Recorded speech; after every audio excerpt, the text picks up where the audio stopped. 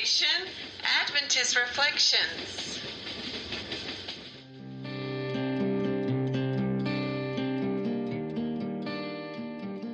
Now, to discuss character building ideas, here is your host, Dr. Denzi.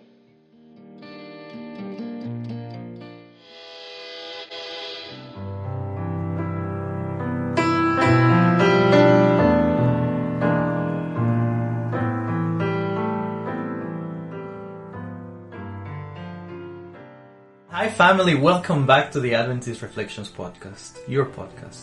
Today is episode 4 on this series on Ezra and Nehemiah. And I like to share with you a quote from the book Patriarchs and Prophets, page 635 to 660. And in there we find this statement: the opposition and discouragement that the builders in Nehemiah's day met from one, enemies and pretended friends, is typical of the experiences that those today will have who work for God. Christians are tried not only by the anger, contempt, and cruelty of enemies, but by the indolence, inconsistency, lukewarmness, and treachery of avowed friends and helpers. So today I would like us to unpack ideas related to opposition at the practical level. And number 2, making decisions to advance the gospel. Yeah. So, Eliana, at the practical level, have you found opposition with plans that you have in your life? It doesn't have to be the church, it could be in general. And if you did, I wonder, how did you approach the issue? Did you give up? Did you fight back? Did you ignore it and proceed forward? What was your experience? If you don't mind me sharing one experience that I had with my ex-husband after my baptism. Okay, I was ahead. baptized in Germany in 94. Okay. And what happened, he said to me, in that point of time we had one son, and he said to me that if I don't leave the church and God, he will take our son and he will leave us, leave me. That night I was praying and thinking, there is no way I will leave God. But I loved my son a lot. For sure. And I decided to pack their suitcases. Okay. In that point of time, we lived in Germany in one room, all three of us, but in the house or apartment of Pastor Martha Werner, they were helping us to settle in that refugee life. We didn't have too many things, but we did have, just clothes and basic things. So I packed both of their suitcases. Right. And in the morning, I put them in front of the door and I said, you are more than welcome to take the son and to leave. And of course he didn't go. Okay. But for me, that experience was probably more important than for him, because I found strength in God to stay and continue on his side, regardless of the consequences. Even though it wasn't easy, I take it as great experience with the Lord when he took me through the best way possible. Yeah, wow. I can imagine how tough and stressful, but at the same time, things seem to always be easier when you are being on the side of God. How about when advancing the gospel? Have you ever found that God impressed you to advance His gospel, to advance the kingdom, and you perceive that nobody's supporting you, or perhaps that some are supporting you and yet some aren't? Even maybe perhaps, like the quote that we read before, even friends seem to sometimes be in the way, in the middle. Have you ever had an experience like that? Yeah, I was involved in a lot of ministries. I won't mention the name of the group or organization so that nobody feels offended. But within that group, I spent a couple weeks in Longreach. Longreach is some 1,600 kilometers from Brisbane. So I stayed there for 2 weeks, and the decision was made, because we don't have church there, we don't have believers there. Let's see what we can do for this community. Okay. Because it's very isolated. It's in the outback, and so we thought which way we can approach this community, because we usually do health programs. So I made an appointment with all that sort like health institutions and offices in Longreach, and I went around and talked to all of them. They say, look, we cover all these programs. there is no need for programs like such. Then I would ask, okay, what is that your community need? Is there anything that we can do to help? One suggestion was made about young people. They are going through hard time, you know. I thought, oh, my goodness, this is such a great idea, and let's see what we can do for these young people. So I made an appointment with the directors of, they have 2 schools. One is School of the Air and another was like primary and high school in Longreach. And I met with their directors and talking about any way that they can help me to find the youth that we can work with. Both of them promised that they will help me to contact, or they will contact the parents of that age or young people that we can present what we want to do. So the plan came because it was maybe 4 or 5 months before the big camp that we have in Brisbane. Right. I thought bringing that a couple young people to Brisbane would be absolutely awesome idea, because they would say some of these young children, they never left Longreach and area. Some of them, they even don't have second pair of clothes. So I put in plan everything, I talked to the manager of ADRA in Brisbane, in my church in Brisbane. And she said, no worries, we can supply them with the clothes. And I was prepared to do a couple fundraising night to prepare to collect money for their meals. And my intention was, when we bring them to the big camp, that's 10 days, you know, I would find for each person, I would find like sort of the host. I would be their host mother, but they would have to have someone to be with them on their activities, but someone who is their age, you know. So they needed companion. Like a peer. That's right. So that's someone that they can relate to, they can spend time to, they can go because they have activities through the days and all that stuff. So I thought, this is so awesome. You know? Right. We can fly them there, we can fly them back. I would take most of the jobs on me because it's not big deal for me. Right. But when I came back and gave my report to my group and presented the ideas, it didn't go through. The simple reason was insurance. It's not this and that, and all the red tape. Then I was devastated. I put so much work into that, and it was very hard. It was very hard. I still feel that idea was great, but sometimes we face opposition in the church just because people don't want to put much effort in that, or they have their own reasons. I don't want to offend any of them. I don't think that's where they were in that point of time, you know? Sure. But that's what just happened to me. Yeah. Unfortunately, that's okay. It didn't go through. It didn't, but that's okay. But here's the thing, though. You, on the one side, had a bit of opposition, a lot of opposition from your husband. He's from outside of the church about your spiritual decision. And then here we have another example within the organization, within like-minded people, or so we think, we could say within the church. Yeah. What do you think is harder? The opposition that happens from the outside, or the opposition that happens within the inside? The approach to both of them is different, because one is from outside, one is from inside. Okay. But I think it hurts more from inside. Okay. Because it's your family. It's the people who are like-minded, and you all have the same goal, to prosper the gospel, to bring people to Christ, to show them the love that God showed to us, to share love of God. They know better than people outside. Like for my ex, you can just say, poor guy, because he didn't know God. He doesn't know better. Right. That's all what he had. And at the end of the day, you might think you can't blame him for that, because that's all. But with people in church, you think they know much better. And you have, I guess, greater expectations as well because of that. So I would like us to revisit that point, but before we go there, let us go on a bit of a tangent, if you want to call it, a little bit of a branching here, because I think this is so important. We have opposition from people outside.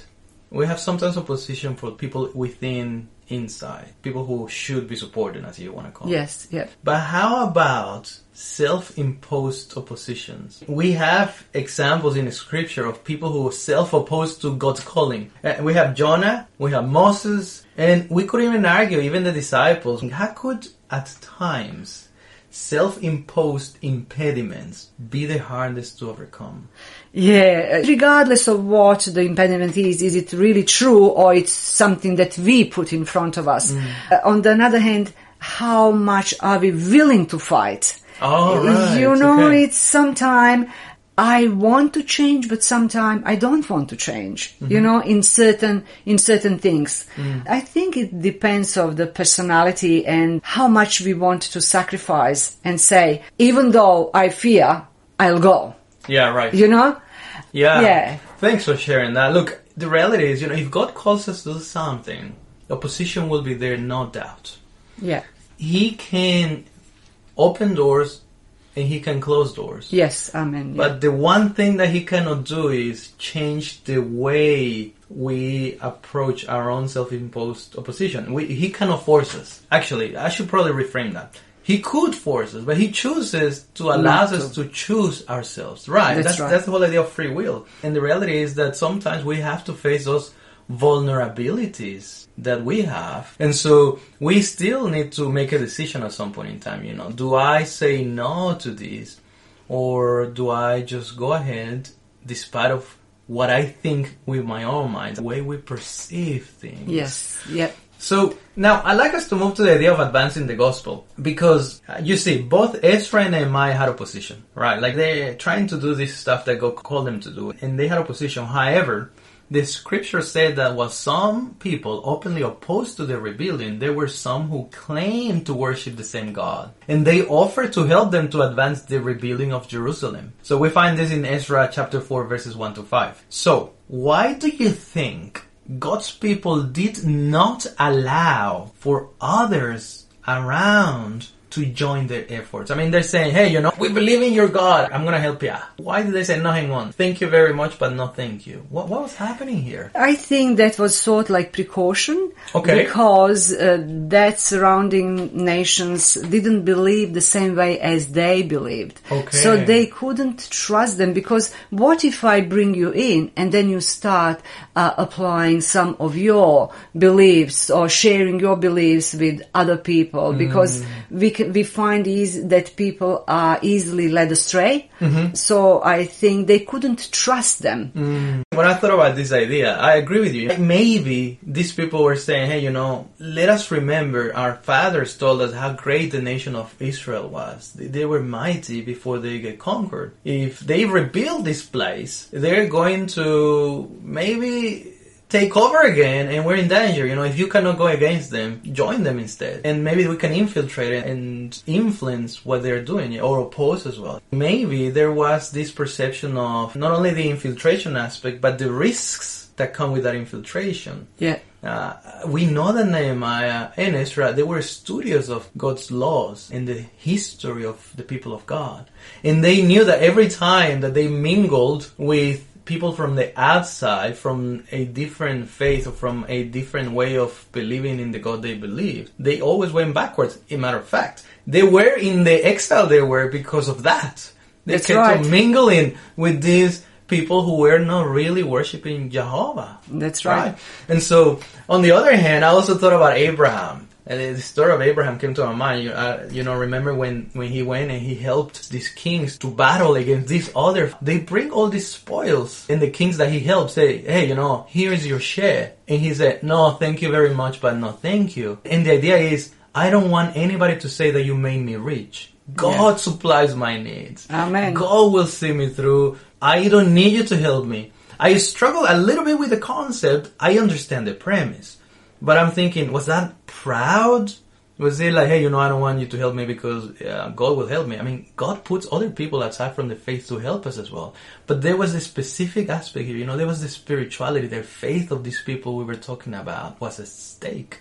In Nehemiah's and Ezra time, we know that people were quite unstable and the functioning of the temple hasn't been properly set up as yet. So imagine they themselves are slightly like wavering and now bringing someone from the opposition, so it would be too risky. And here is the spin that I was talking about, though. They didn't accept the help of the people because of whatever, opposition might come. But we have that Nehemiah was very welcoming of Artaxerxes' help. The king said, hey, what's going on? And the story goes that he says, this is in my heart. You can see that they have a good relationship. And the king offers him stuff. Yes. And he says, oh, thank you very much. Yes, I'll take everything you're giving me. How come he refuses these people, and yet there's this pagan king, and he accepts that? Of course, but you know what? That's somehow different relation. Okay. Because he needed first the permit from King Artaxerxes to travel. So he couldn't just go by himself. Okay. So he depended. It's like sort of regulations. Let's say when we have to do something on the street, I have to call council and ask them for the permit. Can I do this? Is it okay? So even though they are not within my church, I still need it. So it seems to me first with dealing with the king, he needed his permission to leave. And then he needed that letter to be sent to governors in the region across the river that Nehemiah actually can travel safely. So that was his protection. And then, king returned all the tools and everything that has been taken away from the temple.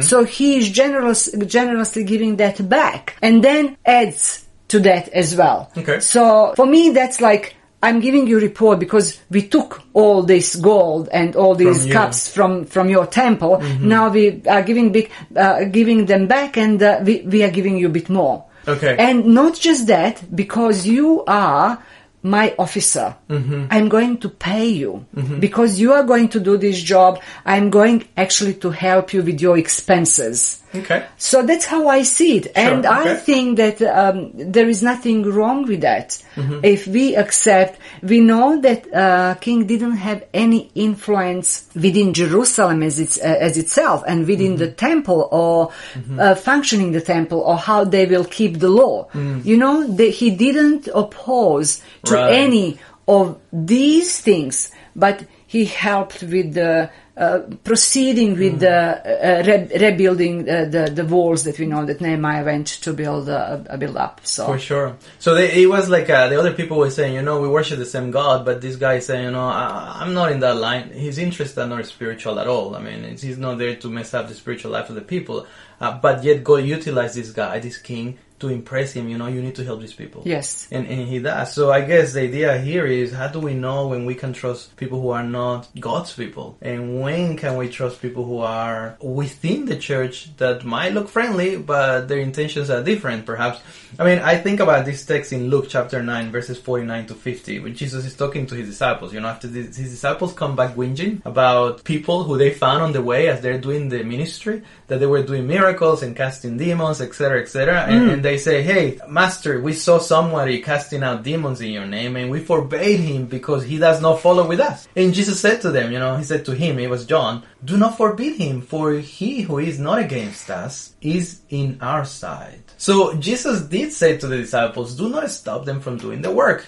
Let them do the work. Yet he did not say to invite to join them either. So there is a bit of a tension in there, right? Like, how do you perceive the best manner to proceed in such dilemmas? I perceive that for me personally, to make a decision, we need to take it carefully how and whom we associate with to do the advancement of the kingdom. Yes. And for that, for making such decisions, we need to rely fully on God. And we need to rely on the guidance of the Spirit of God to tell us how to proceed.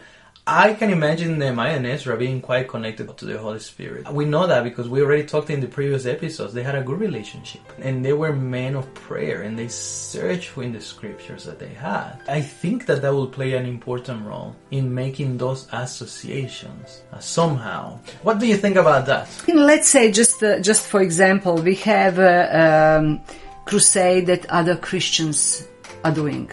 Right. And we don't go around the meeting places and oppose them.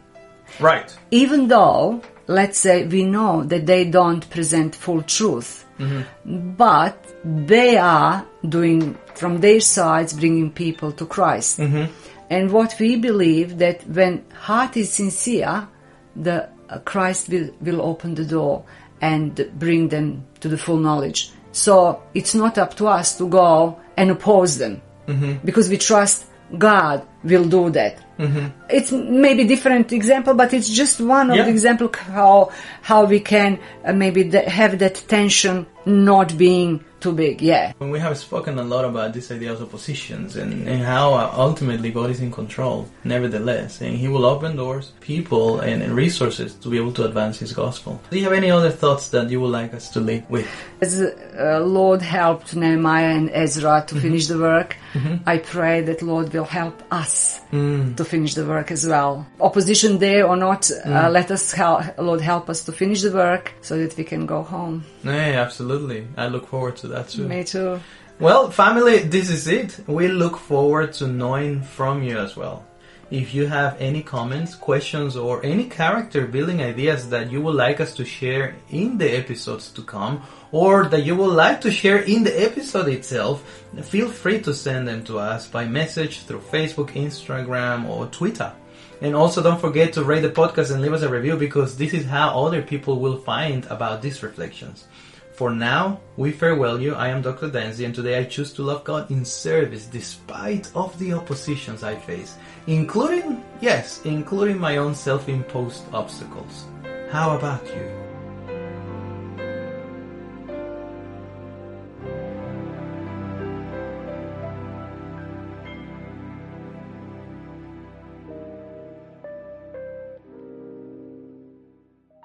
Remember to subscribe to this podcast, like it, share it, hashtag it, comment, and find us on Facebook, Instagram, YouTube, Twitter, and Tumblr as Adventist Reflections.